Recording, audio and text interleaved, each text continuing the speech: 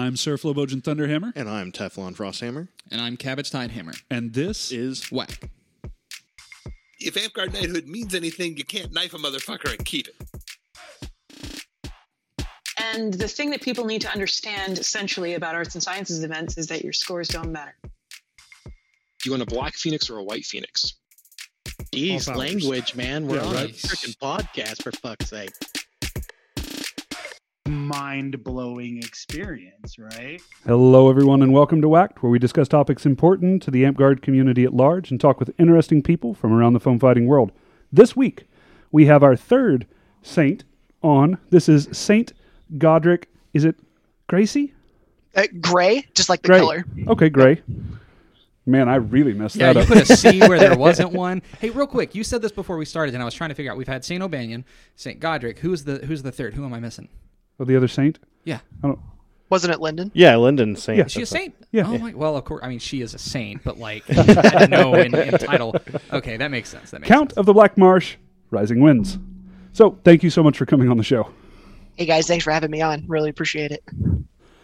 So, you've watched the show several times. I know. We always start with the same question. Tell us how you got into foam fighting. And if Amtgard wasn't your first, tell us where you started and then how you got into Amtgard. Tell us who's to blame.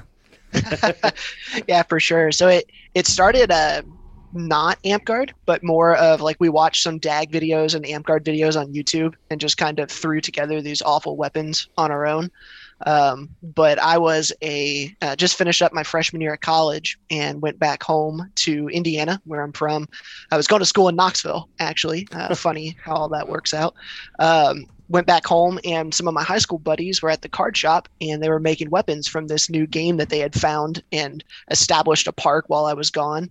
And so I kind of showed up, and at first I thought that I wasn't a huge fan of the class stuff. I thought it was like super nerdy, as if like just walking around in costumes and hitting people isn't nerdy enough. But I wasn't a huge fan of the class stuff, but I loved the costuming and the fighting was always super fun. And so then from there, jumped in, really enjoyed it, went back to Knoxville and kind of got some of my buddies to play at campus. I went to Johnson University, which is about 30 minutes south of Knoxville. And so we got 6 or 8 of us to play. And then I came to fought with Jeb and Gunn a couple of times. And then we went up to the Oak Ridge Park once as well, but it was kind of a trek. So but we were as noob gets, right? Like no garb, showing up with awful pantyhose weapons, just terrible, you know. And so we played a little bit at campus, came down a few times to play out there, and then I moved back to Indiana in 2015. Kind of got involved more locally with my park, Black Marsh, and some of the Kingdom stuff, and haven't really looked back. Wow, that's really cool. Yeah. So Knoxville based, or you're getting into Knoxville is really cool. Did you say you went to college in Knoxville, or you were taking a break? Yep. No, I went to college Johnson in Knoxville. College. Okay. Yep. Trying to make sure I had that straight. Speaking of no garb, by the way. Yeah, it's not me. It's not me this week. I skewered you 2 times in a row, and then I forget my garb. So I deserve this.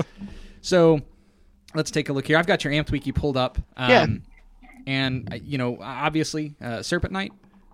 Mm-hmm. Yeah, we can see your plaques on the back wall there. What started you on that path? What made you realize that was something you wanted to do? And at what point did you notice that was something that was obtainable for you? Yeah, so there were really 2 different people, but like projects, I guess, where I was out at my home park just kind of fighting. And I saw my first Plastite Hip shield.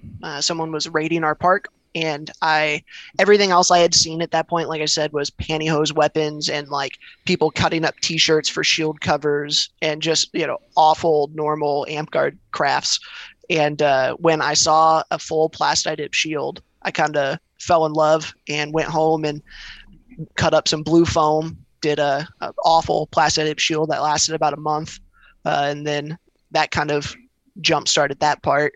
And then probably towards the end of that summer, I saw someone come out with a paracord belt, and I had never seen a paracord anything in Amtgard. And I was like, that looks real cool. And that's kind of just how I was like, I'm going to learn that. I'm going to figure out what that is.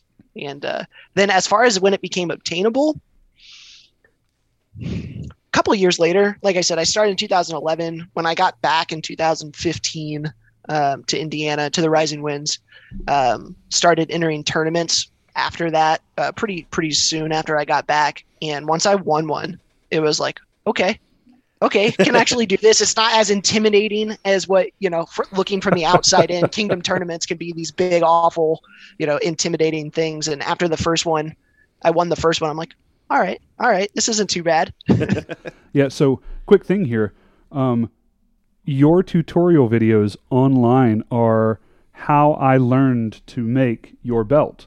And the belt that I'm doing for Teflon right now. Oh, that's a really good belt. I knew it couldn't have been you. Yeah, right. No, Lexi, I was looking for a simple weave, and Lexi pointed me towards your single strand serpent weave belt. Cool. And I use that. We actually have a half finished project in a basket behind here that you can't see. Yeah.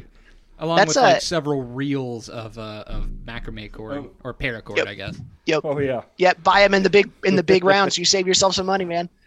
That's actually one of my favorite things that I've seen in AmpGuard are people reaching out and saying, "Hey, I made this," and they'll send me a picture of something that they've made, and I used your video. Oh, that's really like the coolest thing. Or like when I'm at Keep, people will come up. I don't know any of these people, and they're like, "Hey, look at my belt! I made it watching," and they'll say one of my videos, and I love that, man. That's been one of the coolest parts about putting all the videos up is helping people from. I think I have sold belts to like 14 or 15 kingdoms at this point, and I've had more than that from people who have made their own belts send me pictures from their stuff, which is just so cool. I love that. I like that you sell them, and also you're like, hey, I'll show you how to make this. If you want one, I'll make one for you. And you very often we'll actually do some hype for you in the show notes. Yeah, the show notes at the very bottom of this. Sorry, I was making the note as I couldn't talk and type. But yeah, we'll toss some hype your way. But I know that you will very often post up some pictures of the commissions that you're working on, or something you really like. The AmpGuard Weavers Guild page on Facebook, is that? Okay. So we have a group that we made, I don't know, probably 2 or 3 years ago. I think it's got over 200 people in it now that are mainly AmpGuard. We got a few DAG people in there too. But it's people can ask questions on there. We have a bunch of people who make video tutorials, which is really cool now too. And it's kind of just a, hey, what are you working on? Help me out with this community. That's been really fun to be a part of. Okay. That's really cool. So we talked a little bit before you came on. You have a different outlook than some of the other serpent belts that we have had on. We've a lot of the people that we've talked to have very much been hey, don't worry about tournaments and your scores don't matter. I mean, that's a very iconic part of our intro now. But you actually really enjoy participating in tournaments. You really enjoy the competitiveness of them and things like that. Talk to me a little bit about that. Yeah, so when Lyndon talked about that quite a bit, and I agree that her stance, the scores don't matter, is a valid option, but I don't think it's the only option. I think it depends on what your goal is, right? If your goal is to increase your craft to get yourself to masterhood, that is a different path than I want to come in and dominate and win the tournaments, right? And it's two different mindsets. And so I'm a hyper competitive person in like our company battle games. Love them. I love Phoenix League. Jugging is I love competitive aspects of our game. Right. And I'm not the best fighter in the world, but I participate in every fighting tournament I can. Like it's enjoyable and it's fun. And same thing with the ANS. And so kind of the way I look at it, and I've gotten flack of this through the years, but if you're in a fighting tournament and there is something you can do that is available to everybody else, right? It's not a cheating thing. It's not, if your tech can be slightly better and it's a 1/4 ounce lighter, if you're going to wear a specific type of shoe that's going to give you a micro advantage, you're going to take every advantage that you can to help you win that tournament. And I kind of take that same approach when it comes to the arts and sciences. I'm gonna play the rules, like depending on the rule set that is presented to me. If they're a chance for bonus points, I'm taking them. If I know, pet peeve of mine, when people ask for judges on like a public forum and they post all of the judges, the judges comment, hey, I'll do it. That's letting me as an entrant know who my judges are. And so theoretically, if I know who I am completely good with our judges not being anonymous, and I'm sure we'll probably get into that. But Same, kind of. And so, but if I know beforehand who my judges are, and 3 of them happen to be in the same fighting company, I'm going to make some items for this tournament that are going to be in those company colors. Banking on 1 or 2 of them might lean into that bias that they don't know that they have. And you know what I mean? Like I'm taking every little advantage that I can get to win these things. Yeah, and I mean, if you're in it to win it, these A&S competitions can be expensive. So why not take every edge out that you can? I mean, it makes sense. So, like on a tangential thing, when I saw vendors at some of the Belgarth things near Nashville, they actually would make their laser mugs, like they laser etch mugs or something like that, with the companies and things they knew are going to be there, because it's more likely to sell for them than necessarily a generic item. Like, I don't know why knowing your audience. Yeah, is I don't a know skill. why it never really occurred to me from even just a vendor to also the tournament aspect to go that route, because if I'm going to be competitive about something, I'm like you, and I'm going to game the system in any way possible. Yeah, and so like when I vend at DAG, AMP, and AmpGuard, and so I know where I'm going and what kingdom I'm in. I'll do my research on the largest companies that are there. I'll make 2 or 3 belts for each of those. I'll make sure I come in with Squire's belts, and I have 2 belts, Knight's belts for each path, and then I'll have some, like, if I'm gonna show up and I'm gonna vend, which I do quite often because it pays for my tournaments. Right. I do my research on that, and I know who's going to be there and what I'm most likely going to be able to sell. And then it's the same thing with the tournaments. If I know my judges, like if I can get that advantage, everyone else you guys are entering against me can get the same advantage too. If you try hard enough, I'm going to take it. I'm good with it. Yeah, you're not doing something nobody else can do. You're just Right. doing something people don't do. One quick question, because I know Flo has a thing, but this is eating away at me, and I just thought, you vended at both DAG and AmpGuard tournaments. Mm-hmm. Who pays more? DAG, by far. Oh, Hands down. That would have been my guess. Dude, the culture around DAG and Belgarth, as far as how vendors work and everything, is so different than what we view it. And it's really quite interesting, too. We could literally do an entire episode over the random culture differences like that. And it's really cool. So just for instance, Middlemarch is the Indianapolis Dagger Here Park. They put on an event every April, every non-COVID April, called Olympics, and it's my favorite foam fighting event that I've ever been to. They have a massive, they have a massive vendors row, and there'll be 15 or 20 vendors showing up. But this tournament, essentially, they do the 4 horsemen tournaments. There's individual tournaments like an AmpGuard with single blues, and your reds and your sword and board and flow and all of that. But when you show up at DAG, at O's, when you sign in at gate, you have to be in garb or show you have garb. Like, they don't let you onto their event field without garb on. This dovetails into a conversation I was having with somebody the other day, where Dagger Here events people are much more in character. And maybe that's just because they're all wearing garb because they have to be. Well, they even take that step further. Like, whenever I went to one of the, Equinoxes? So there were several people giving me a hassle about my modern boonie kind of hat instead of like a more medieval hat and things like that too. Have you considered that you just look like an idiot? I mean, yes. Okay. The cool thing about DAG, though, is like it leans very heavily into the fantasy stuff. So while they want you to be in garb, you can walk out in full Viking garb if you want to, and that's completely acceptable. But you can also walk. I'm good. Yeah, you're walk in a out. soccer jersey, dude. No, I don't mean right now. Okay. But you could also walk out. I've seen like full dwarven plate and guys with the big old beards and trying to role play the dwarven stuff. So it's pretty open. But to play their game, you have to have garb at events. Now at the local level, it's not as bad. Like I play DAG quite a bit locally too, and it's not that strict. I think when they're at the events, but yeah. They're a little more strict they're definitely way more strict than AmpGuard, right? But like the local ones I've been to, if you're not within about a month or whatever with Garb, you're starting to get, razzed about it and everything too. So yeah.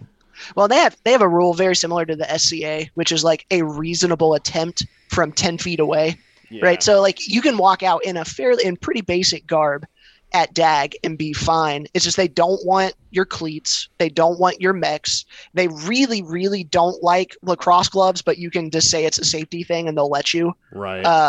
But like they don't want any jeans. They don't want any neon. They don't like, and the reason I think neon. For this is, no neon. And the reason for this is anytime you get on a big field, they want to take pictures, and they want those pictures to be able to be on the internet and on Facebook, and it's an advertising thing. And so I love that, but that goes back to the original question. In DAG, it is expected that you spend it is expected that you acquire, either make or spend money on at least one, if not more, good kits of armor. And so, or not armor, sorry, Garb. And you need to look good when you're out there. Mm-hmm. And so AmpGuard, one of its advantages is that it is the cheapest of the boffer sports to get into. Right. That is also one of the disadvantages, is we are the cheapest boffer sport to get into. And so when I tell someone at AmpGuard, hey, I want you to go buy one of these Smiley Foamworks swords for $60, it's going to last you for, a year or two, and you can, beat it up and it's going to be great. AmpGuarders sometimes back away from that. They're not, when we tell them, hey, we can get you started for $10, and then you say, hey, spend more money, it's kind of hard. But at DAG, if they, you walk out on a DAG field and the average kit's $300, like it's the same thing with SCA, right? You go into it with a certain mindset and people are willing to spend more for it. That's fair. Yeah, like I've noticed talking to a few cross gamers like Telfair or Gary Ice, and people like that, a lot of times they're more likely to buy like Gorg stuff or something along those lines than they are to make it themselves. Which is not to say that like a crafting thing doesn't exist in Belgarth and DAG, but it is, I don't know, less like looked down upon to buy stuff or something. I'm not really sure, because like it's not really looked down upon in AmpGuard necessarily, but how much you pay, the expectation is much higher in DAG and Bell than it is in AmpGuard. Much more reasonable, I'll say. Oh no, absolutely. Yeah. and there's something to be said too. Oh, sorry. Oh no. You're good. I was just going to say there's something to be said too. We have a delay. Godric, go. No, it's you. It's you. It's all you. It's all you. Okay. We're not going to go. Cool. Something to be said too. In the upper intensity of DAG and Bell, their weapons, especially their poles, hit significantly harder than ours. And so personally, I'm willing to go pay Gorg $200 to make me a pole to make sure I'm not going to hurt somebody, compared to my fun noodle foam, like the super noodle foam in AmpGuard. Like right. It's just their game hits, especially with the poles. I think with the singles, it's not too. I fight pretty much the same at both with my single and my board. It's pretty much the same. But with the poles in particular, I'm all right paying somebody to make sure that I've got a safe one. I actually, so since Jay's going to be a part of every single one of our episodes apparently now, he messaged me while we were out playing disc golf earlier today, let me know that he and I ordered a Gorg shield. And so they're in one now. For the two of you to share. Yeah, that's right. We both have to have a hand on it for it to count. But we did the same thing. We looked over, and Jay has made, I don't know how many shields. The one that was in the background last week was, I think the count was close to 15 to 20, like not even kidding. Mm-hmm. And he ultimately said, you know what? This guy knows what he's doing. It's more than I would pay if I made it myself, but I want something that can work in both games, that I know is going to be safe in both games, that's well constructed, and is going to stand up to, being left in my car and stuff tossed on top of it and everything else. Well, I think this is also a side effect of AmpGuard growing up. Like, we are willing to spend more now. Like, I've seen AmpGuarders say, like, oh, I spent, $300 on this tunic. And I'm like, wow, that's a lot. Like, you never would have heard that 10 years ago. But we're growing up, we're getting better jobs, that kind of thing. So people are becoming more willing to. But anyway, this is an AmpGuard podcast, not a DAG podcast. So let me veer us back onto course, because This is a foam fighting. It says in our intro. It is. But I veered us into DAG territory real hard. Yep. I didn't mean to. So I apologize.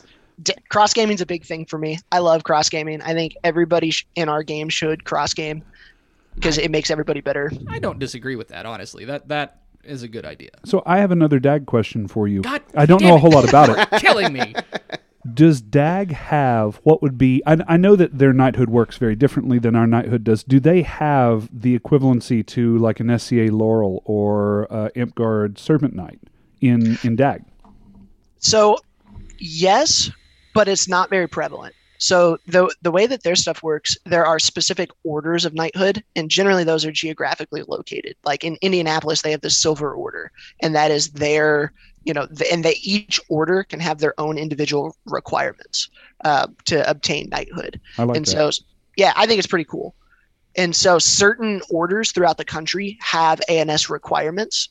Most of them will have, you need to be able to craft weapons and shields. That's a requirement to be a knight, for instance. And then some of them go really hard in it. There's one in particular that's based on like the Druidic stuff. So like you have to learn so many words in ancient Druidic, and you have to know so many of your local, plants and fauna, and like each one can do their own thing. And so, yeah, there are ANS equivalent knights, but they're not everywhere, if that makes sense. Okay. All right, let's bring it back to Amtgard. Yeah, Do it. I had to go off on that tangent, but it was actually a pretty cool one, to be honest with you.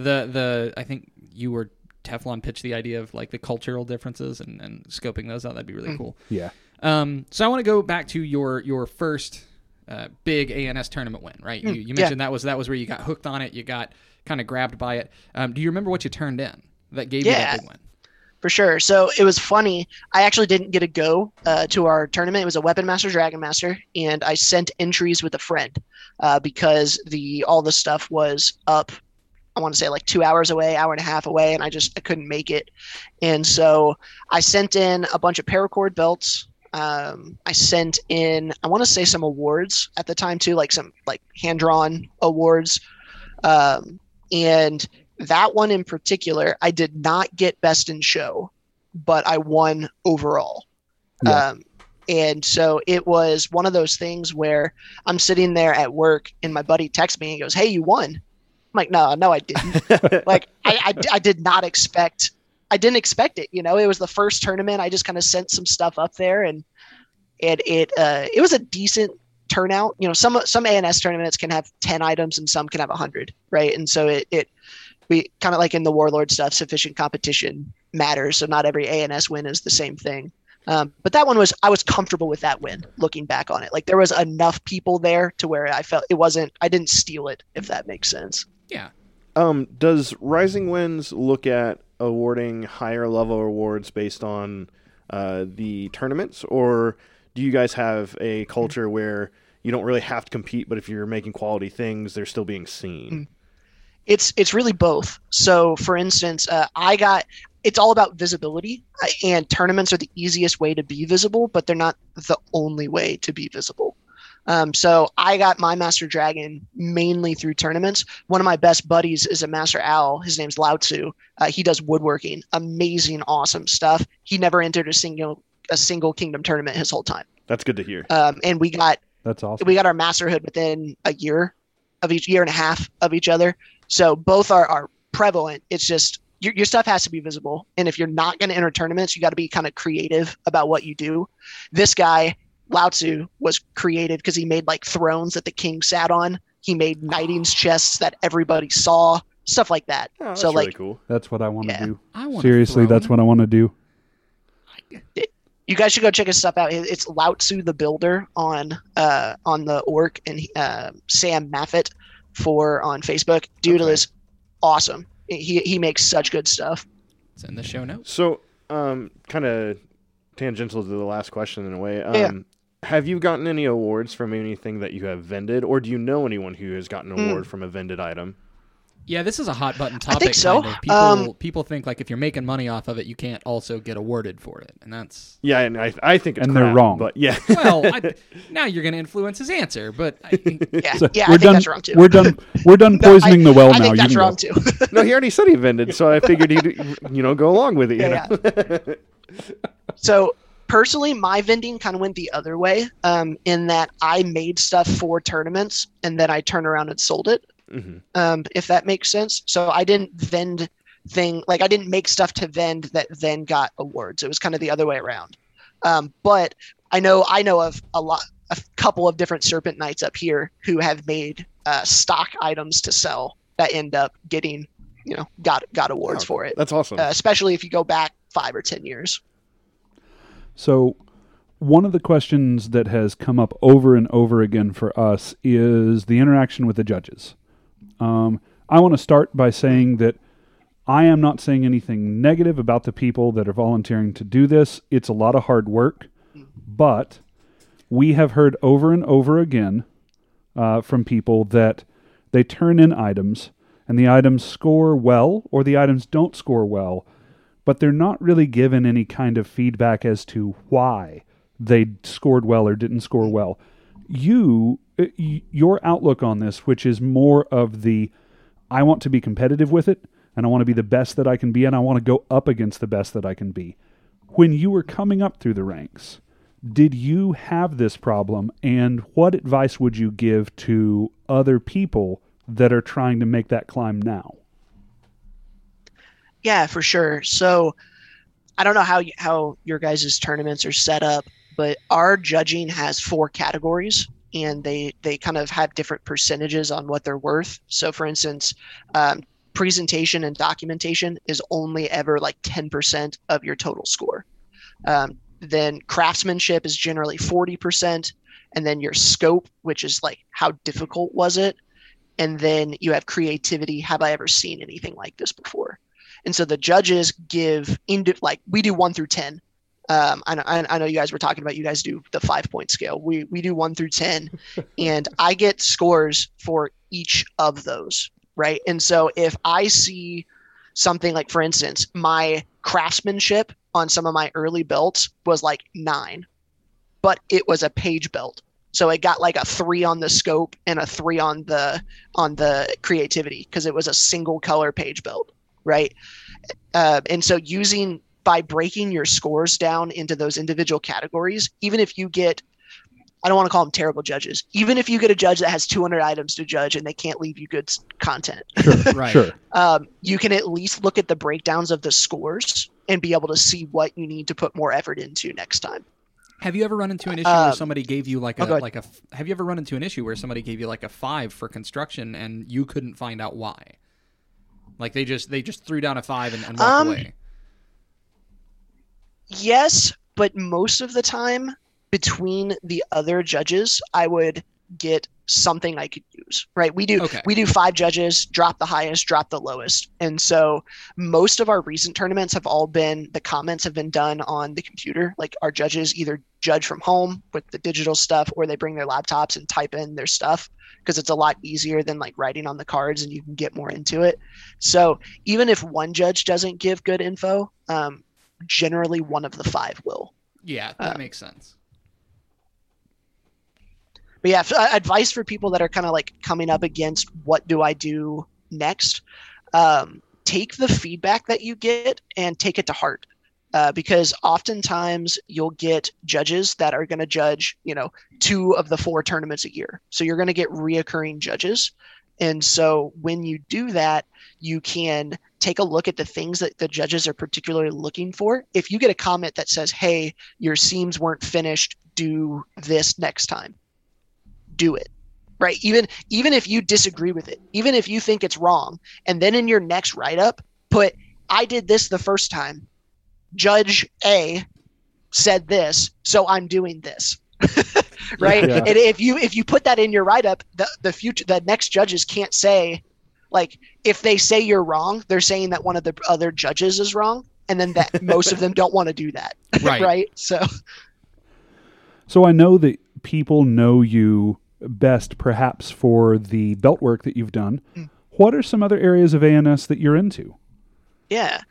I kind of bounce all over the place. My end goal is all 3 ANS masterhoods. I want all 3 of them. So belts are the main one. Plastidip is what got me into it. I've made, half a dozen of those. Pretty fun. I've done a little bit of like lamellar armor and a little bit of leatherworking, not much. Digital awards is another big one that I love doing. I love making the awards. And then I'm just now getting into Garber. too. So I'm learning to sew, which has been an adventure. I was going to ask if you made the hood you're wearing, because it looks really good. No, this one is Sir Declan. He's the only person I know that has all 3 A&S Master hoods. Oh, nice. So he's kind of the one I look up to for all this stuff. Yeah. I think that I recognize the name. He's the captain of Ferrum Crux, right? Or one of the captains? Yep. Yeah. Yep. Okay. Well, he's one of our founders. Our captains kind of rotate on a yearly basis, but he's one of our founders. Yep. He's a 3-belted knight out of Griffin's Perch in Indianapolis. Oh, that's really cool. Yeah, I met the guy at an event once because he would mold clay mugs, because at DAG you can't walk around with a beer can or anything, right? But you can walk around with a clay mug that looks suspiciously like a can. That's strangely the same size as a Pabst Blue Ribbon can. Huh? He said, I was talking to him, I was like, man, that must be really profitable for you. He's like, yeah, people will get drunk and drop them, and then they have to come back and buy another clay mug. Yep. He, believe it or not, he actually has a master's in pottery. Like that's that's really where cool. where that comes from. I'm not trying to be a jerk. I didn't know that was something you could master in. Yeah, I assume you can master in everything. That's just really cool. I mean, I've seen people do really when cool I say stuff with masterhood, I'm talking like the academic degree. Yeah, that's what I thought. I didn't know you could master it. That's amazing. Like, Yeah. I mean, it makes sense. There's a lot of history behind it and stuff. So picking company captains and stuff, do the triads just play nose goes? Oh, no. We have...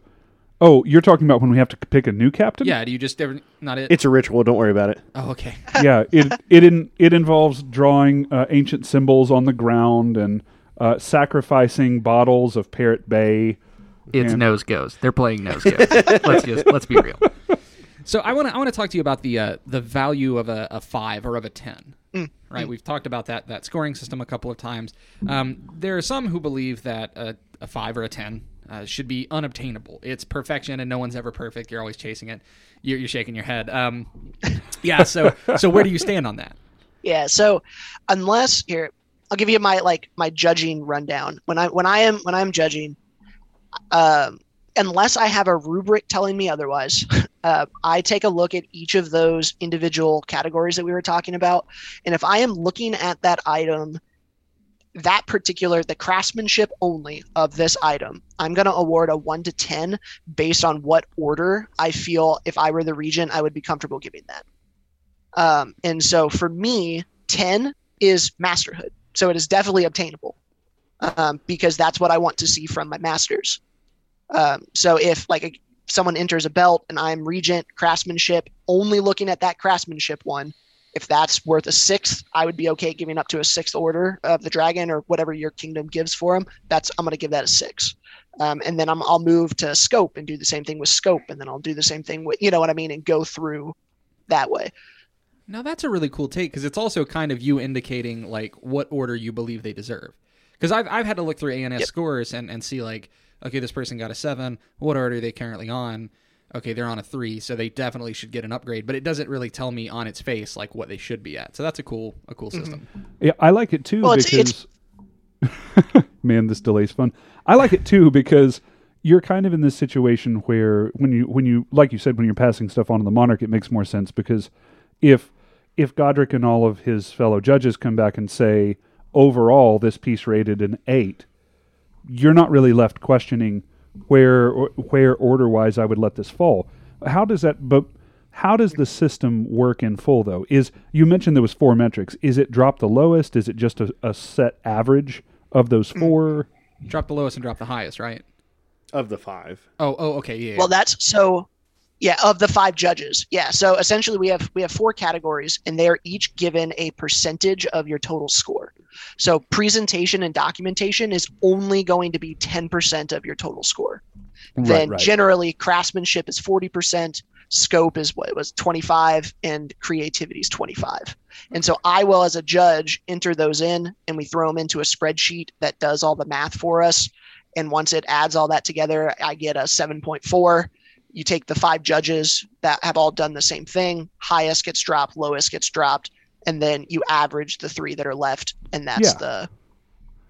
See, I kind of like that because then your judges are coming to you and by consensus saying we all feel this is averaged out to a 10th order. without having to take a real guess at it, right? Yeah, I like you're not the reading 10. tea leaves. Now caveat, that's how I do it. That is not like a standard Kingdom practice by any means. Listen, this is your episode, so it's the right way. Yeah, I was going to say. This is what the Rising Winds does. Yeah. No, this is what I want the Rising Winds to do. How about that? No, that makes sense. It really, really makes sense. And I think that our award system can be looked at and to some degree redesigned in that kind of basis, because I've kind of set it on how Order of the Warrior works and stuff like that too, with looking at it instead of just these numbers that are kind of nebulous to like tourney wins at a duchy should be able to show up at 7, because that's where, well, at least for us, that's where it gets capped. We'd have to look at like everyone's Kapora if we were going to do something like that in the rules change or something. But I like it because it's trying to standardize where these awards sit, and I really, really enjoy that. You said look at everyone's Kapora, and I started yawning. Oh, I know. Yeah. The cool part about doing it that way too is it gets built in award recommendations from your judges, because like it's always a hassle. I've run tournaments, I've been regent, like to go back after these people have then donated 6 hours of their time to go through the tournament and say, hey, what would you recommend? Like you don't have to with this system. Yeah, like, absolutely. It's just built in.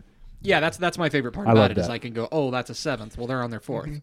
Give them their next damn order. Like, yeah, because I always wanted to go to a 10-point system as well, but I never really equated in at least as good of words as you put out how to do that and why it works better that way. This is why he's a goblin. Sure. And I think it depends on the tournament. I think we do half points or quarter points. I don't remember. Each tournament can have a different rule set, but we do, full points, half points is generally what we do with those.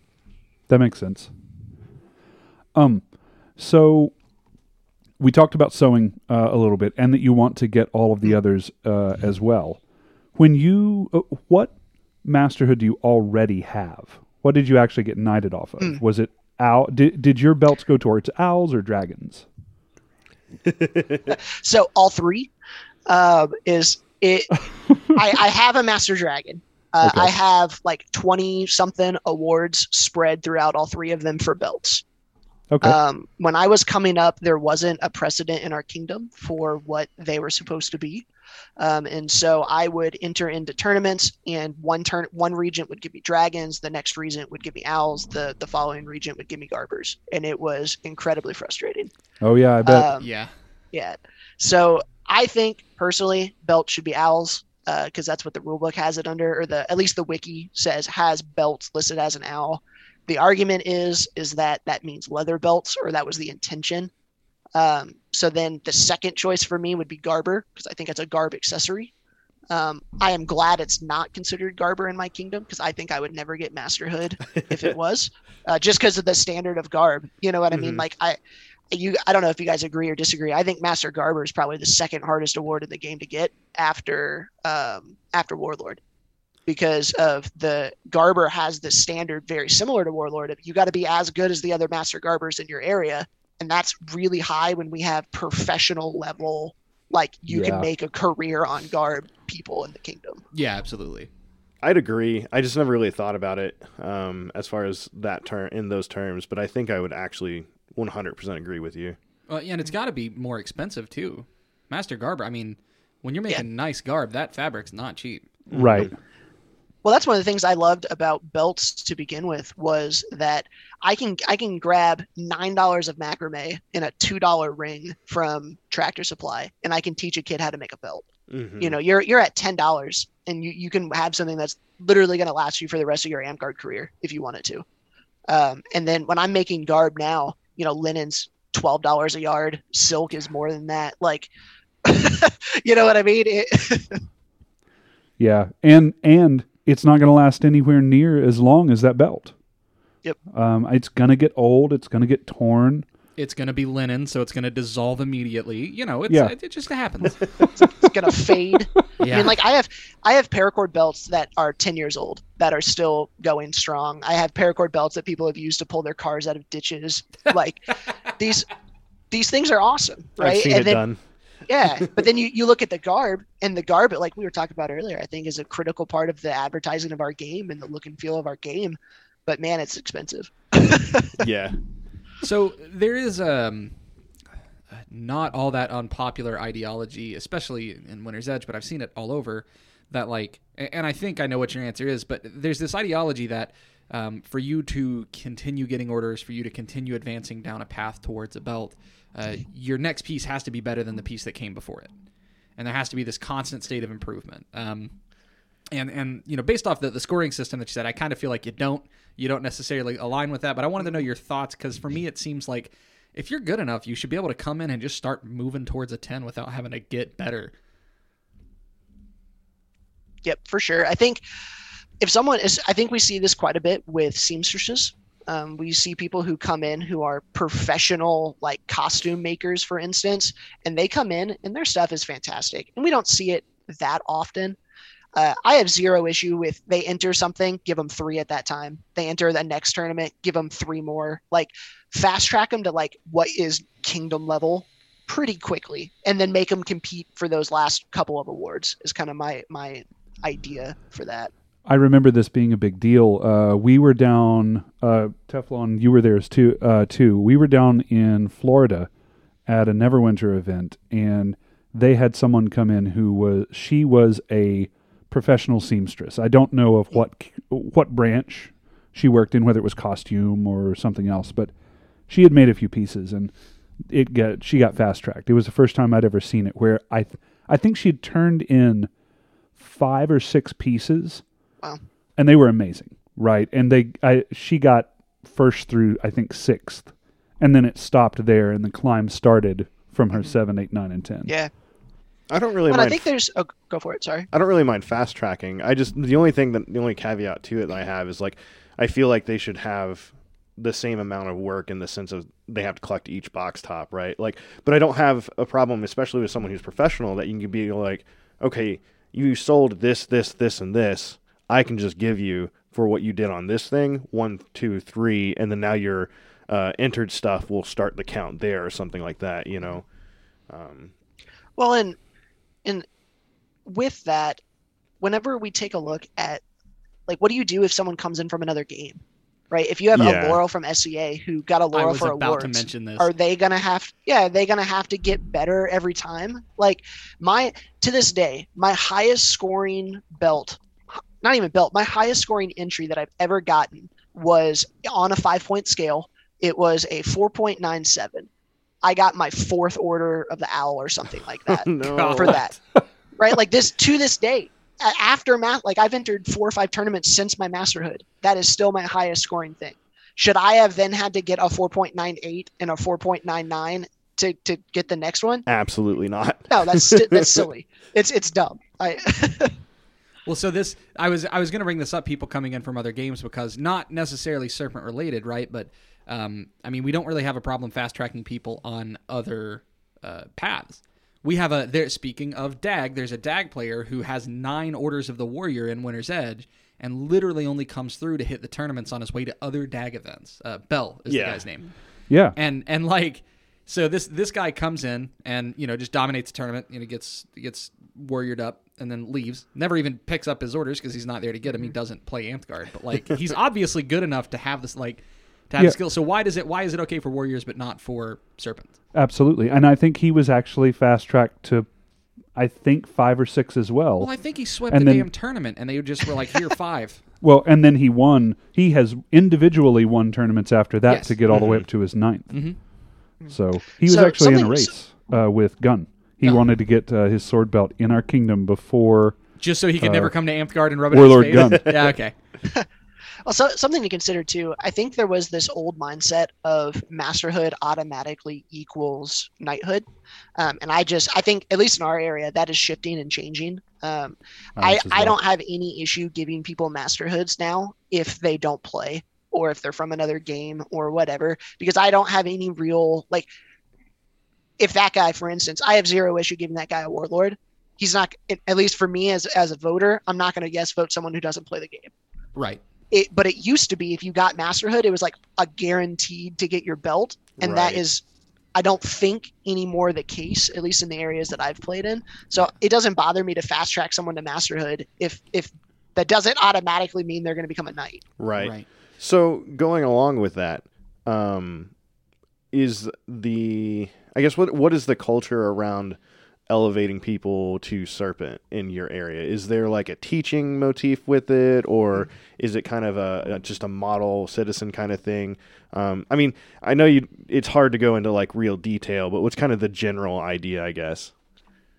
Yeah, so teaching is a big part of it, but I don't know if it's necessarily like you have to sit down in a formal class and teach, but more you just got to be willing to share your knowledge, right? Like whether that is in a formal class or whether that's in tutorials or whether that's in one-on-ones, it doesn't really matter how. It's just if someone asks you a question, especially in the Serpent Knight, even if you don't know the answer, you need to know the people to point them to and be willing to do that. So go ahead, go for it. Well, I was going to say, Sex Promethea from the Iron Mountains shared this thing the other day on Facebook that was 5 expectations of knighthood that need to die. And, like, the first one was a knight has to teach. Like, that needs to die, and it should be a knight should share resources. Right? So, and it says, not every knight will have the time, money, or ability to teach on what they've mastered. Instead, knights should focus on helping people get the information they need, which can still be teaching, but isn't explicitly teaching. Mm-hmm. So I thought that. I think nicely. The majority of the time it probably still is teaching. Like it is hard for me to fathom an idea or to like put in my head an idea where you are sharing information that isn't teaching or directing someone to someone who will teach them. You know what I mean? So I think that's more of a wording, and I don't want it's more than semantics. It's not like just a wordplay thing, but like I still put a lot of value on sharing the information. The majority of the time that probably will be teaching. Yeah, like because I've had a very similar outlook because especially with seeing how Warlord Gunn operates from like a sword perspective, right? Like he's not great with a big group of people. However, anyone who comes and asks him anything, he will outright tell you whatever he thinks, or if he's like, that's not me, but you can ask this guy over here. And that in and of itself is still teaching in my book. Yeah. So he'll point people towards good video resources that his knight showed him as he was coming up. There's a lot of different forms of teaching. Mm-hmm. Yeah, I think part of it too is also just mentality and attitude. Sir Declan that we were talking about earlier. I've never seen someone in Amtgard be able to like I don't want to say put up with randos as well as he does. Like he'll be setting up his tent and he'll have 3 people he's never met before come up and ask him questions about serpent related stuff. And he stops what he's doing and he'll spend an hour with these kids he's never met and he probably will never meet again. But that is a very good interaction with a Serpent Knight and they'll bring him stuff and he like you got to ask though. You got to ask, do you want me to critique this like I would a judge in an ANS tournament? Or do you want me to just talk about what I like about it? Because certain like those are 2 very different things, right? And if a rando at an event comes up and says, "Hey, look at my belt," I'm not going to go, "Oh, but you missed this and you missed that." I'm gonna be like, "Dude, that's so cool. How long did it take?" You know what I mean? You start up the conversation and you do all that. You're like, but there are some people who will come up and say, "Hey, critique this. Let me know what I need to get better," and then you can switch in. And being able to do those at the right time, I think, is a very important aspect of being a Serpent Knight. That's fair. No further questions. Yeah, right. Yeah, no. So, what kind? You mentioned that you dabble. We talked about a little bit of that. Have you done any kind of leatherworking stuff? I think you said that you've done a little bit there. Is that a big interest that you just haven't moved into yet? No. Nah, not a whole lot. I did a little bit, but it was more in like armor making, trying to cut out lamellar and punching lamellar and weaving that. And I am not, it's funny. I am not artistic when it comes to like drawing, which is what tooling, originally comes for. Like I can't draw to save my life, which is why I make digital awards, because I can put stuff together in Photoshop pretty well, but I can't draw at all. And so the leatherworking is kind of an extension of that, where I struggle with any art that I have to do with my hands. is difficult. And I've given it a couple of shots, done a couple of classes here or there, but not something that I super enjoyed. That's kind of my thing when I sew is like, I like sewing because like the machine will do a straight line for me. There's a lot of places I can hide my crimes in there. You just hem something, all those nasty little edges are gone. Yeah, when I tried to learn tooling the last time, like it was just one of those discs, and my disc became a bowl because I don't understand how hard you hit the thing. He's overhand with a hammer, like no, you just. This is all about what Godric said. You repackage it now. What you were doing is you were making a cup necklace. Yeah, right. Yep. To have your meat out of. Yep. So you need to get yourself you're talking about the sewing step. You need to get yourself a serger if you don't have access to one. You talk about hiding your airs. Those things are the best. It'll do it for you mostly. Yeah. The problem is when you have to thread the damn thing. That everybody says like, oh, just tie your threads off and whatever. I got mine from a yard sale and it was just completely broken down. So having to thread a serger sucks. You should get an order just for being able to thread a serger.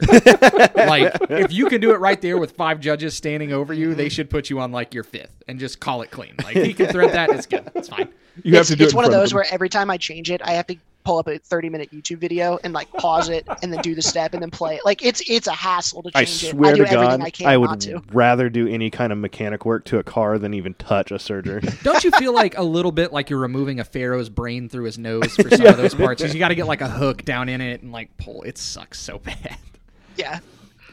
So I want to talk to you about from the perspective of a new person, who they have been to one of their first Kingdom level tournaments. They're starting to look around at some of the ANS stuff there and finally seeing good garb for the first time and good garb accessories for the first time, and they decide that they would like to try this out.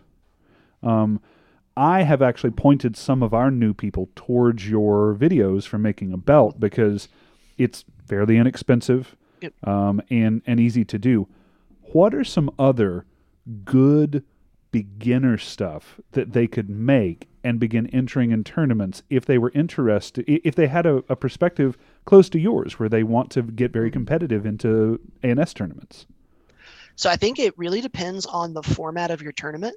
So for instance, when I first started entering, we had a category system and there were like 12 categories and you got 3 points if you scored first in the category and 2 points if you scored second and 1 point if you scored third.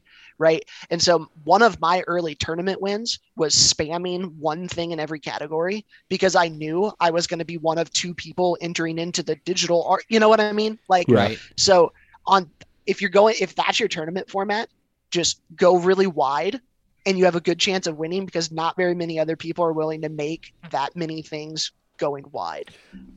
This is how I would approach things like that. Knowing how your tournaments from a competitive level on ANS, knowing how your tournaments are scored and how they're set up is very, very important. So like I've recently entered into a disc golf bag tag tournament thing. And when you go to an event and you turn in your tags, you get a certain amount of points based on what number tag you have. But the value of 1 through 10 is exactly the same. So I don't have to go challenge the number 1 guy over and over again. I can go get a 10 and not worry about it. So knowing these things is really good for the competitive nature. Mm-hmm. Well, and it changes the way that you prep for tournaments. And this is, you talk about new players. If you want to seriously compete in anything, whether it's battle games, individually or on a company level, if you want to compete in a tournament, if you want a fighting tournament or an ANS tournament, it's going to take some practice and some prep before you get there on the day of. And if your tournament the ANS tournament is capped at like 3 items or 5 items or something like that, then that's going to change your prep than if it's like the old systems where you had to qual with like 12 different items.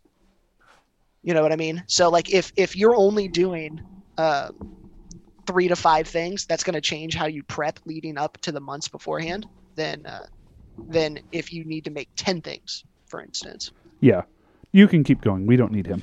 Okay, cool. No worries. I was like, do I need it? Okay. No, you're good, man. I appreciate filling the time. I was going to try and get in something, but like just couldn't be there. Yeah, no worries. But yeah, like find out the rules for your tournament, right? Like our recent ones online have been capped at 3 items. because it takes a long time to judge, and we're doing the online venue, and it's new stuff for everybody. So if I know that, and there's no bonus, like currently our last couple of tournaments, there's been no bonus to go wide. If I enter 3 belts, I'm going to score the same, theoretically, if all the items are the same score, than if I do garb, a belt, and an award. Right. But there are some tournaments where if you enter 3 separate things or 3 different categories, you're going to get a bonus point. And that's huge for your total score if you're trying to win. So what should a new player be looking at if you want to win ANS tournaments is find out the rules of the tournament and prep yourself out beforehand. Like I'm a spreadsheet guy. And so I have 8 weeks to a tournament. I've got my 5 things that I'm going to make. I have the materials I need and how much it's going to cost. I have roughly how long I think it will take me to do this. I need to work on this project this week, and I need stuff done. I actually schedule out when I'm going to do my documentation. Like, because for me, I approach it the same way that like high-end fighters work on their diet, and they work on their, like your specific drills. Like, I'm showing up on that day to win. And if I'm not showing up on that day to win, I don't want to participate. Yeah. I totally understand that. Yeah. Except for the diet thing, I understand it too. Yeah. No, I've always struggled with ANS tournaments as a whole because a lot of the ones that I would have had, not as much recently, but like prior to my break, I guess, is a lot of, like you had said, going wide and stuff like that. So I'd have about 3 pieces. I was like, I'm really, really proud of these, but if I'm going to compete, I need 8 more pieces, and I don't know how I'm going to get there. We have culturally shifted, even pre-COVID. Probably the last 2 years of tournaments have been 5-item maxed. We have really gone away. Like, our quals isn't 12 items anymore or something ridiculous. I think it's like 3 and 5 for quals, and then our Dragon Masters are capped generally at 5 items as well. Like, I think I like that format better because I would rather put a lot of effort into a few things than not. But it also, from a competitive side, is pretty interesting too, because if you have someone who's really, really good at one thing, and you have a garber who is entering in like what they want to be their masterhood quality item, if you only have 3 or 5 items and that score or that item scores significantly higher than everything else there, it has a chance of winning by itself. And I think that's pretty cool. Yeah. It's statistically not going to happen all that often, but if you have someone that enters a 10 item across the board and everything else is at 7, I guess I don't know how you guys do your scoring, but for us, we take the average of the competition. Say the average is like a 5.6. You're going to take that and subtract it from your total score for the item. So if it's like my is a 7 and the average is a 5, I'm going to gain 2 points towards my total score for that particular item.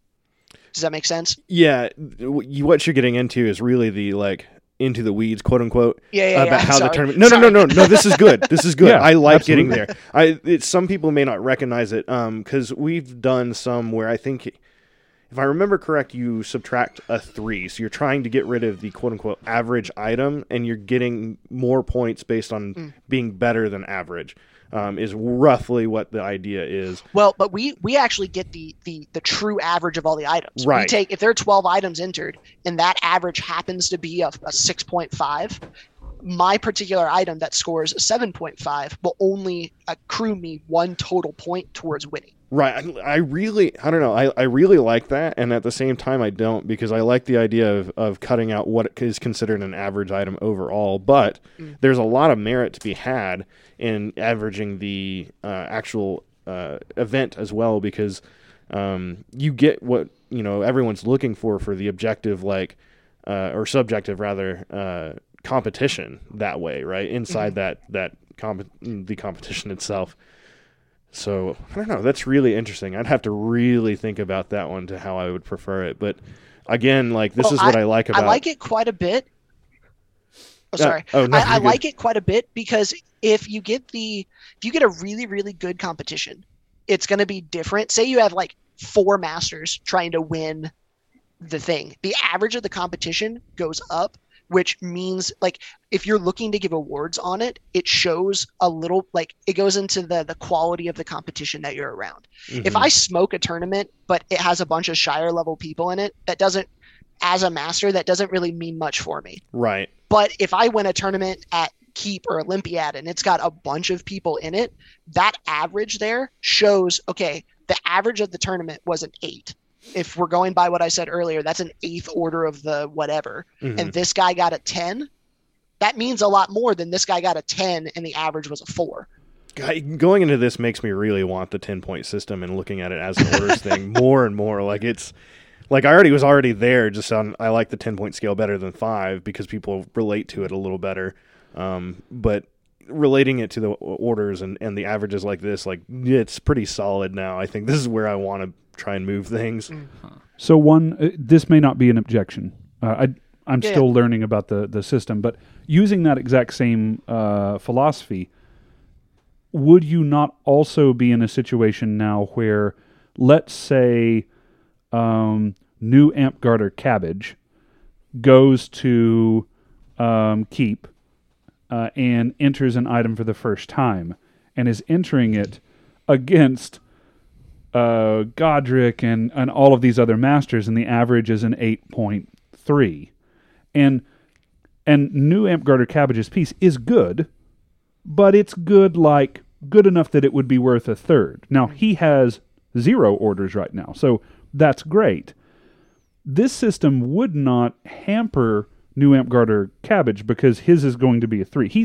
The fact that the average is higher doesn't play in because he's not going for an overall tournament win. Have I understood the system correctly? Yeah, so part of the thing that I kind of preach to everybody who will listen is on the ANS stuff, max out your local level stuff before you go to Kingdom. Now, I would not say that at all for fighting, because I want more people fighting because it's more fun for everybody if you get 75 people in a tournament. So it's a little different there. But like for me, I won my first Kingdom Dragon Master with 3 orders was my highest ANS award. And so my first best in show that I got, I beat someone that got a 9th, and an 8th, and I got a 4th on my first best in show. Like that sucked. Like that was more frustrating for me as a new player than kind of what you're talking about over here, right? So I always tell people, max out your local stuff, then travel to your local duchy and max your stuff out there. And once you get into 6, 7, then go in and enter kingdom level stuff. That mindset is really what I drive into of talking about trying to, like you were saying, max out your local areas first. Because the idea is to bring the highest level of competition to a kingdom level thing. And so with fighting, I kind of agree at the same time. However, we just don't hold enough local tournaments, I think, is our issue. I don't know if you guys have the same problem in Rising Winds. Like, none of our shires are really being like, hey, we're doing a tournament, everybody should come, or the baronies or duchies or whatever like that. What's the forest group people? Everliving Woods, yeah. Now known as the Forest Group. Hello, Everliving Woods. I promise I know your name. Our next monarch is from there. Is from Forest Group? Oh no, Clover, I'm so sorry. I've worked with him behind the scenes on this for so long. He's trying. He's doing. He uses his best. flashcards. But it's just adjusting our expectations whenever we enter different things, and I think that bringing it to competing at Shire, Barony, Duchy, Kingdom, things like that is a better way of trying to get the cultural shift to move than it is trying to be like, well, now listen, a Kingdom level tournament, it's really hard, so you're going to get harsh critiques or blah, blah, blah, blah, blah. Just, I don't know. I don't agree with that. You shouldn't get harsh critiques, first off. I mean... So, question, this is another tournament format question for you. We, at least as of the last time that I had seen it, it could have changed with the online stuff, had started moving our tournaments more towards the categories were the awards. So, like, you were entering something into Owl, into Dragon. Yeah. Do you like a format like that? Do you not like it? To me, it seems like it would pair very well with the 10-point system that was representative of what order you think, but I might be missing something here. I like it overall because there are a bunch of things in our game that can fall into multiple categories. So if I, as a judge, am getting a leather piece that is pretty well constructed, but the artwork on it is terrible, how do I judge that? right? Or belts that can really realistically fall into all three. Mm-hmm. If I have this particular category where this is, I know what I'm judging it on. And really, as a judge, if you're judging leather for the construction, that is a very different skill set than the art and the tooling and the paint that goes on it. This is the conversation I had with Donnie the other day about formats garb. like that. Go ahead. Sorry. Oh no, go for it. You're good, man. No. I was just pointing out. I had a on the last episode with Sir Darko. I had a very similar conversation about garb, like how I am more into the construction of it and less about the fancy dancy, applique or whatever. And so it's one of those things where I would never enter a piece because they're going to go, it doesn't have any applique. Garb sucks because it has its own Garber thing, yeah, which is really kind of, I think, a downfall. But just in general, knowing, here's what I'm looking at for this category. Yeah, absolutely. Like you were saying, artwork, Garber, I like that. Having, a piece of leatherwork in front of you and it's entered in the owl category, it's so much easier to judge overall a piece that way. Yeah. Now, so can I go on a tangent? Oh yeah, yeah. Okay, my favorite tournament structure that I have seen done is from the SCA, and I have not convinced anybody to let me run it in AmpGuard because it's a kingdom-wide type of tournament. So essentially, what you do is all of your local parks hold a tournament, and you can enter 5 things per person per category, right? Garber, owl, or 3, whatever. Sure. Arbitrary thing. The top so many from each park, say 10 in each category from each park, get bumped up to your duchy. And then your duchies do the same thing. And so you got to then make a feeder system, right? But like this duchy is over these 6 shires. And so you have 60 items theoretically for each category feeding up to the duchies. And then I don't know how you guys work. We have grand duchies, which we have 3 of them. And they're pretty much for the states that we're in. And so you would have all of your duchies, which generally there's 2 to 3 of those per grand duchy, feeding in to the grand duchy. And you do that competition again. And then the top 10 items from each of those keep pyramiding up until you get to kingdom level. And it is the top 10 items in each category from all across the kingdom. And it lets your local people see all of the stuff that's there. Like your Shire level people are seeing the stuff that's getting entered in the Shire level. So the people who can give awards are still seeing all of the things at that level. And then as it goes up, you can look at your guy who's from, Shire bum nowhere, who is now competing with Master from this duchy. That's pretty cool. And you can actually see them side by side and see how far you go up the tournament, the pyramid. Does that make sense? Like, did I explain it well? Yeah, no, yeah. For me, I thought it was explained very well. I've actually had a very similar idea. It's not quite some from the ground up as that, which I really actually enjoy better than my ideas. Well, in Winter's Edge, we don't have the structure for it. We only have, 1 duchy? Well, sure. 2? Sylvan Glade still duchy, really? you know? I can't remember. Yeah, we might have 2 duchies. No grand duchies, although it does exist per Arcapora. How many parks do you have total? Roughly. I think someone, you can check the org. I want to say it's like 40 or 50. Yeah, right. We are a massive kingdom. We're at 13. 16. Sorry, 16. There's the difference. But I was thinking. I'll get into this later. Sorry. I was thinking about cutting the top 3 in each category effectively in a kingdom tournament. So then you're not having to waste as much time as a judge. You can put a lot more energy in those top 3 items because you can tell what's the top 3-5 items that are in a category or something like that pretty much off a glance, and then go into detail only on the ones that need to be graded. But this kind of does the same thing, and I really like the aspect of it bringing the structure of Shire to Barony to, everything in. I think that's a really cool system. And I say you should just do it. Don't even wait for the kingdom to allow you to. Just do it. Well, I'll blow your mind. We're talking about cultural differences between AmpGuard and DAG earlier. Cultural difference between SCA and AmpGuard. SCA to enter in one of these local tournaments, you got a day trip to an event and pay a day trip fee to enter your stuff. Yeah. Can you imagine the fit AmpGuard would have if you paywall a tournament? Yeah, absolutely. And they paywall it like 3 times before you get it up to the top. Yeah. Yeah. We've talked very briefly about this before, but there's other things that, like pay-wise that I think that that they do as well. This is only tangentially related to ANS in that it is food. ANS sometimes is done as food, and I like food. But I know that there's a lot of other games, too, where you don't get to eat at the tournament as part of your gate fee. You know, the food is something that you sign up for separately. So you know how many people you're going to be feeding ahead of time as what we would call Feastocrat, because only 50 people paid for food, and only 50 people are getting that food, period. Meal tickets or vendors, because DAG and stuff sometimes work off the vendor thing where like you go to an event and you get Feast on Saturday night, and then that's it. You're expected to pay vendors effectively or bring your own. Yep. That's how the Olympics event that I was talking about earlier, that's how they operate. They do a one meal on Saturday night. It's catered. It's on time. It's fantastic. Some all shade. The time. The shade with the on time. It is. Because, and it will never change in Amtgard, because if we get rid of Feast, we get rid of a third of our Rose opportunities. And I understand why it's there, but I love going to O's. Because Olympics is the event, right.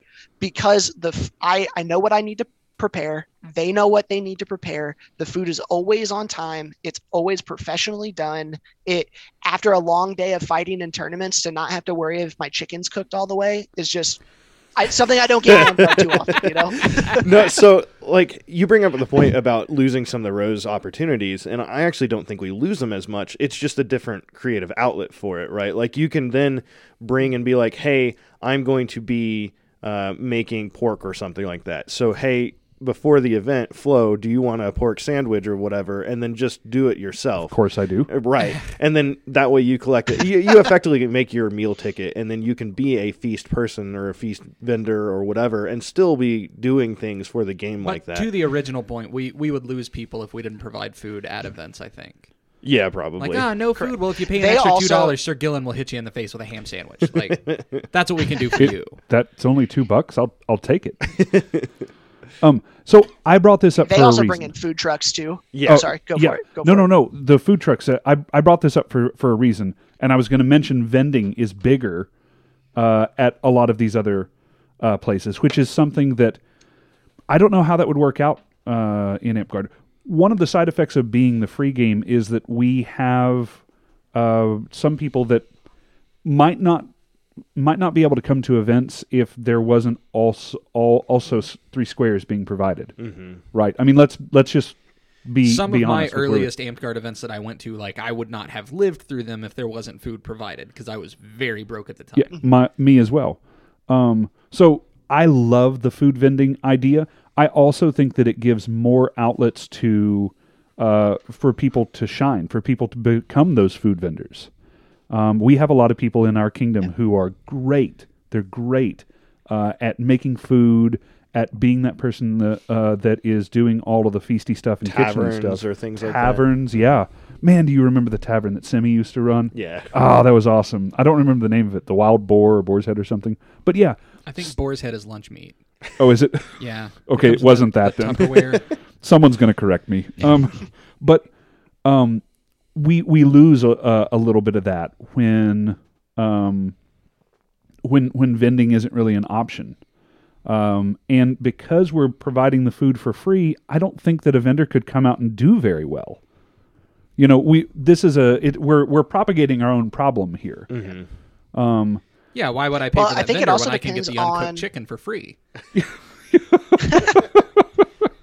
It also depends on your site, right? Like the main camping site that in the Rising Winds we use for all of our events, but Keep has a little pizza shop on campus, and so part of our contract is we are not allowed to bring in outside food vendors, and it's so like it kind of, some places it doesn't always work too great, so I get that. It's just, that's one of the reasons I love Olympics so much, is I love the food vendors and I love the catered food. Yeah, absolutely. So here's my second tie-in to that, to the reason that I brought it up.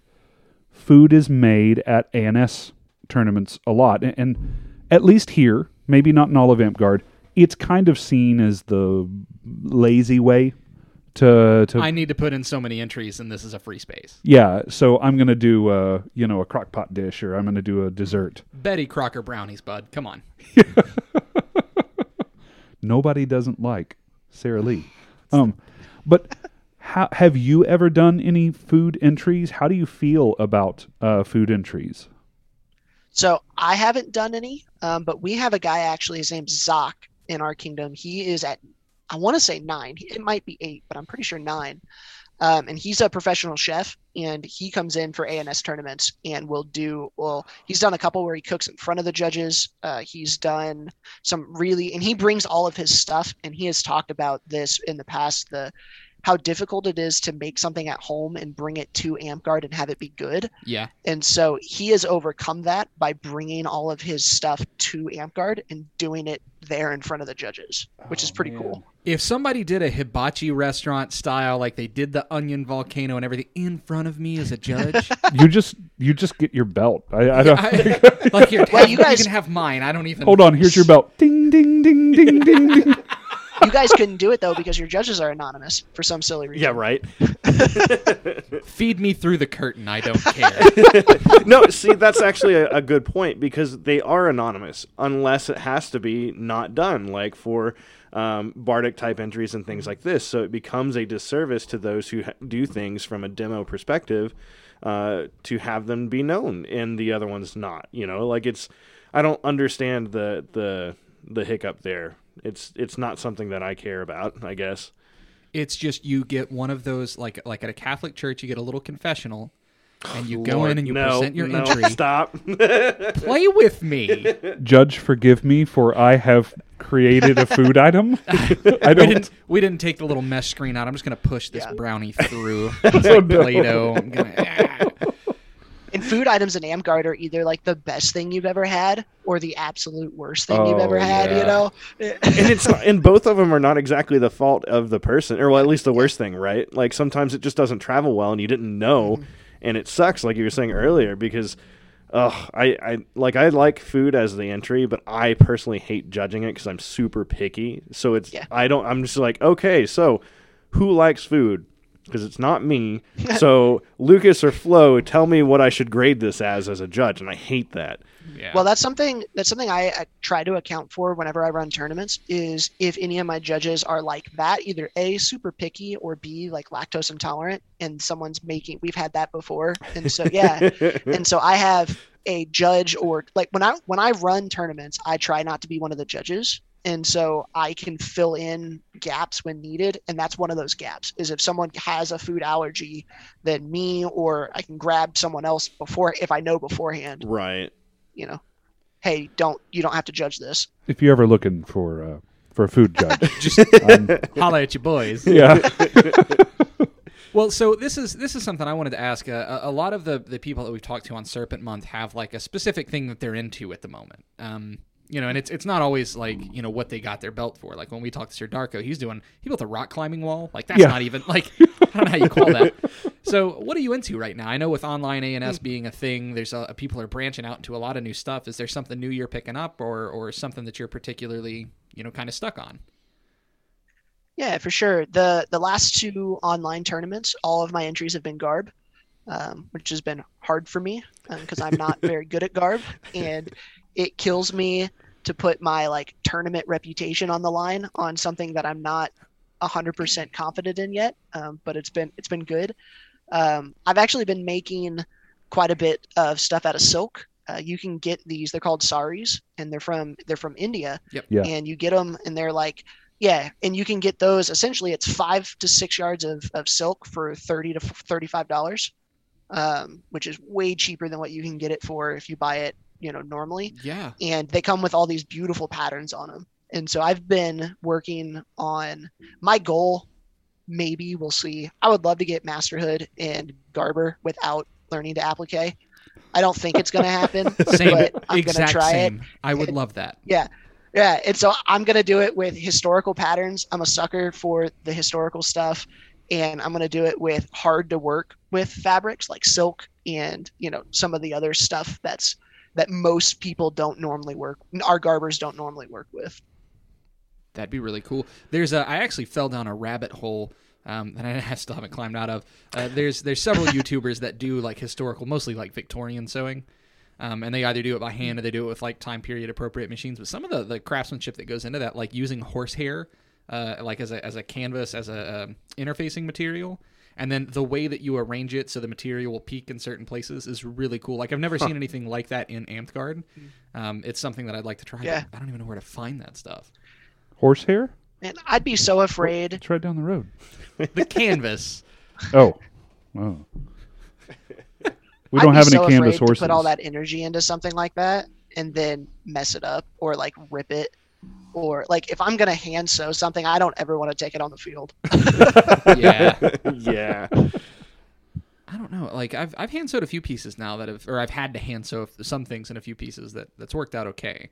I think if you're just careful with it, you can pull it off. I remember something else I wanted to ask you. We've had some fairly strong opinions this month on court garb, and what are and I don't want you to go into this blind. This isn't a gotcha question or anything. Yeah. Some of the people feel like court garb is maybe a little too fancied up nowadays. Like we heard court in the word court garb and really went for like Victorian era ball gown equivalent stuff, where your court garb could be something like I'm Flo the Viking, and so my court garb is like, bits and pieces of Hagar the Horrible. Yeah, it's Hagar the Horrible or something like that. Do you have a strong opinion on court garb one way or another? Isn't that used to be a drinking game? Not really. No, Hagar the Horrible was a newspaper comic. Yeah, it was, and they came out with a board game that was a drinking game for it. I used to have it when I was little. Oh, I collect board games. You can't tell.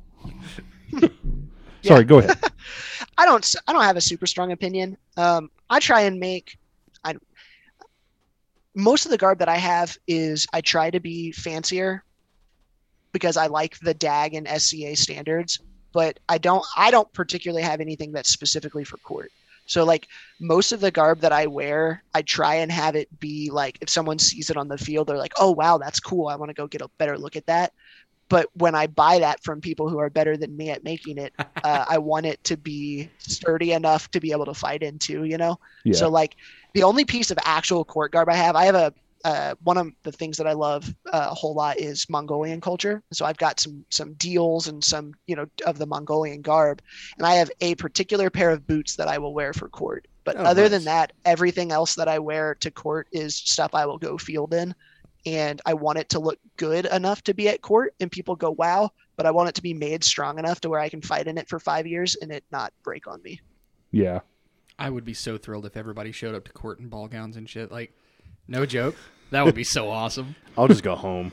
Oh. Yeah, I was saying, Teflon, so where did you get a ball gown that fits you? All right, if someone made a ball gown for me that fit, I'd totally wear it. We were just talking about some of the cost benefits of Amtgard. I don't feel like that would fit in with the right. Yeah, like that. Yeah, I mean, you make a great point because a lot of people like, oh, I'm going to go court garb and I'm going to go all out and do all these things, and I don't think it really makes people necessarily feel down on their stuff, but it might, and I don't know if that's necessarily a good thing. But it's kind of a weird one too because you don't want to like stunt someone's creativity or anything either. So. Yeah, I wouldn't tell someone not to wear nice garb just because it'll make people feel bad. Like, don't wear nice garb and then tell them their garb sucks. Like, that's a dick move. Yeah. Nah, you've worn your peasant clothes. Hold my top hat. Nice burlap sack, loser. Doyle rules. Yeah, I was going to say we're a villain in an 80s movie now. I don't know. Some of the coolest court garb that I've seen, though, we have a guy, a knight in our kingdom, who's trying to get Paragon Peasant or Master Peasant or whatever. And get Subway on the phone. Well, he for years would only play with, he would field with just a single short. But his garb was like, it looked like what you would think of if you're pulling a peasant from Braveheart or from like one of those type of movies. And he would walk into court and he would have this garb on and he would sit down at like right outside of the door to go into court and like beg for food and like he hammed it up and it was awesome. Like it was really cool. See, that's Master Mask. Rising Winds, why haven't you given this person their Master Peasant? I don't even know them, and I'm on their side. Because it's a penalty. I hate this thing. I hate Master Peasants and Paragon Peasants and everything, because it's just a Master Mask to me at that point. It's not about you. It's about their new Master Peasant.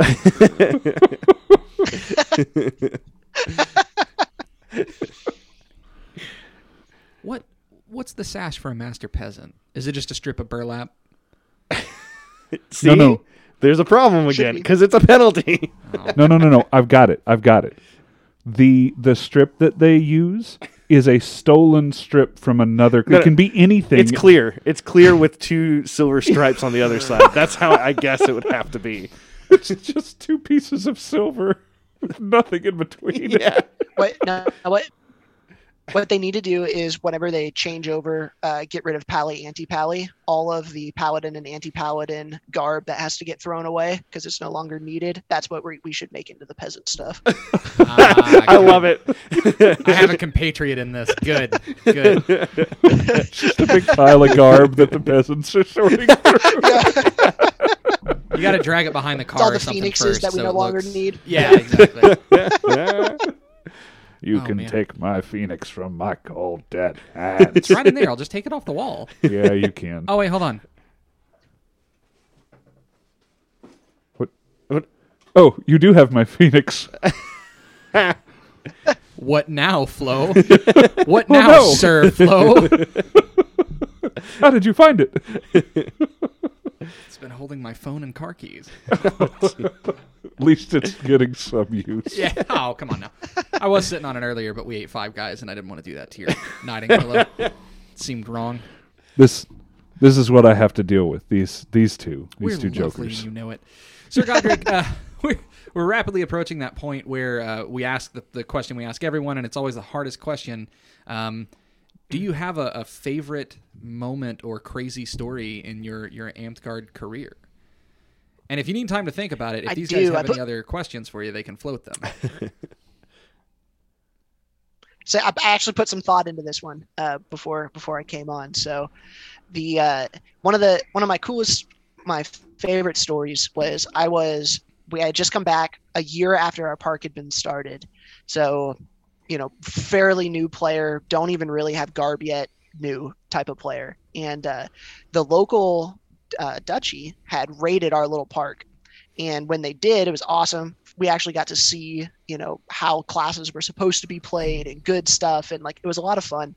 And they were great. They traveled to us once a month and would come fight with us. It was great.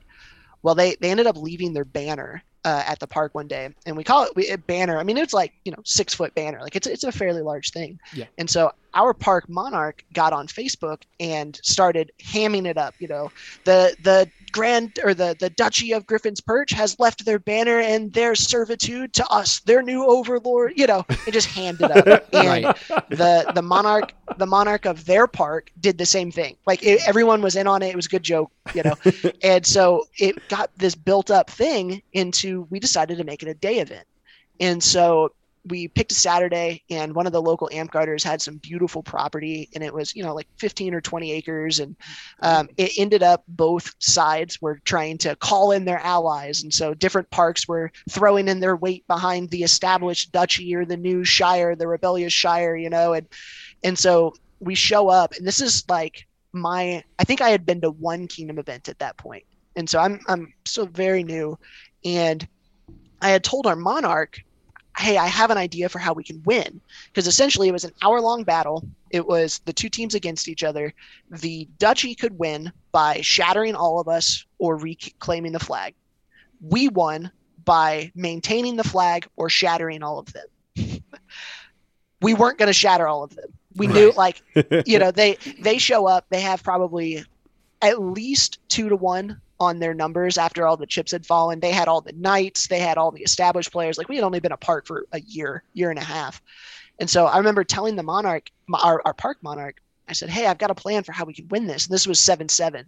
And it involved a bunch of walls and a bunch of, stuff, stuff like that. And so he pulls me up on this stump and he goes, all right, say the plan. And I'm freaking out, and I've got all these guys in front of me taking a knee in armor and like these people. So at the time in Indianapolis, there were 4 or 5 duchies within a 2-hour drive. So like we had probably 100 people at this day event.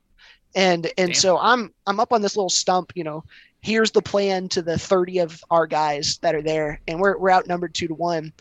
And so we get the fight, or we start the fight, and they give me the flag, and the plan was for me to book it to one corner of the property, hide the flag, throw all my 6th level wizard walls and all the 7/7 nonsense that there used to be around it, and then I was going to run to the other end of the property, climb a tree, and wait. And because then we would win, because they couldn't shatter us all because I was alive. And so the hour battle goes on. Essentially, the other team had shattered everyone else on my team in the first like 20 minutes. Like it was a slaughter. It was really bad. And so after an hour, we ended up winning, and no one found me. And so I remember they were calling. They're like, "Hey, you can come out now. You can come out now." And it was those nights that I didn't know from the other park, so I didn't come out of the tree because I thought they were trying to trick me, And so it took my park monarch to say, "All right, you can come out," and come down. And I remember like we won and we shouldn't have won, and like they threw me up on their shoulders, and like it was just a really cool moment. And so why I think that is pertinent to Amtgard, and I try and do it now, is make the new player the hero. Like that is something that I will never forget. I did like straight new. Like I remember I had just hit level 6 on Wizard because I had to for this plan to work, like no garb, loner weapons, all this stuff. and making the new player the hero is something that I think will not grow our game, but like it instills something in people that they matter, and it's something that they're going to want to keep playing in. And that was just such a fun day, a fun event. I loved it. Yeah, absolutely. I can get really behind the idea of making the new player the hero, because everybody needs a story like yours, or needs to hear a story like yours to really get them invested in the game. And it's not a hard thing to do. I mean, really, all you have to do is give them the opportunity and then just stand behind them while they're doing their thing and cheer them on. Yeah. I don't think it's that expensive a cost to make that happen. Jay and I may or may not have had rules made against us because of the exact same kind of thing whenever we were in 7/7. I was going to say, you've done wacky shit with walls, and you've done decoy, hide the flag. Boundaries at local park was definitely my fault. Because I was like, we can touch our flag at all times. Well, see you guys. I'm going to go in the woods and run off. I remember when Banner Wars was still a thing and the Triads were going to be going, Jay was going to make our flag it was like a concrete slab 12 inch thick 4 foot by 2 foot flag, because there was no real rules on what the flag could be. So they had to pick the flag up and like bring it across the little like bridge and things for Banner Wars. And he's like, if they want to do it, fine. They deserve to win. As if Amtgarders don't have enough back problems. Thanks, bud. We miss you, Jay. I remember at the beginning of that fight, like trying to heat weapon a knight, and I didn't even know that there were pally and anti-pally at this point. And I remember this knight just kind of looking at me and like, okay, and then continued to hit people with his pole, and I remember. Sorry about that. I remember like that was like devastating to me. It was like, what's going on? I have no clue. And like wide-eyed in battle, and then they gave me the flag. They're like, go, go, go. And I thought it was the coolest thing in the world. Absolutely. Like it was so fun. Everyone, like Lucas said, everyone deserves to have that memory. Like it's amazing. Yeah. I don't know, like this is where I run into the problem of like, balance wise and what the classes do and things, and V8 is so much better overall, but you miss some of that kind of stuff, or at least I do. I don't see that kind of thing as often anymore, and it's kind of a shame because I can't tell if it's just nostalgia glasses or if it's just where the game state was in 7 and 6, because I really think I had more fun in those systems. It can be both. Yeah. Man, I love Battle Cleric in 7. I loved being able to be like one step behind your front line, doing things like Swords to Plowshare. That stupid spell. I love Swords to Plowshare so much. You like stick a dagger in your buddy's back belt pocket, And then Swords to Plowshare, and it's an instant heal. Yeah. Extended onto the shield person who only has one sword. Yeah. That's on the other team. So, oh no, they're healed and now their weapon's gone. I hate that stupid spell. That'd be a cool one to make a comeback. That and, and Mimic. You got to get off the Mimic thing, man. I'm not, and I won't. It won't happen. What was your favorite class? I really miss the per lives.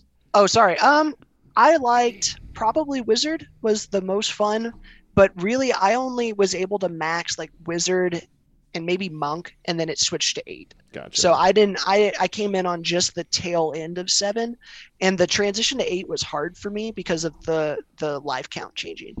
Like that, I really liked the idea of being able to shatter out, because it made the battle games actually, like, I had to think about, is the action I'm about to do actually worth it? And I feel like V8 is kind of missing that now, because we get to the point, at least at park level, I don't know if you guys are like this too, where if I get hit with any CC, I'm just gonna I'm gonna tap out and go back, and that's frustrating. And if I only had 5 lives on that, you can bet I'm gonna sit there for that minute. You know what I mean? Or however long it is, because I don't want to lose one of those precious material, Man, life counts is such a weird thing too. Like, I'm with you to some degree with the whole, that makes death matter with life counts, and that's a really good thing. But man, is it punishing for a newer player at the same time. So I don't know, like, it's really...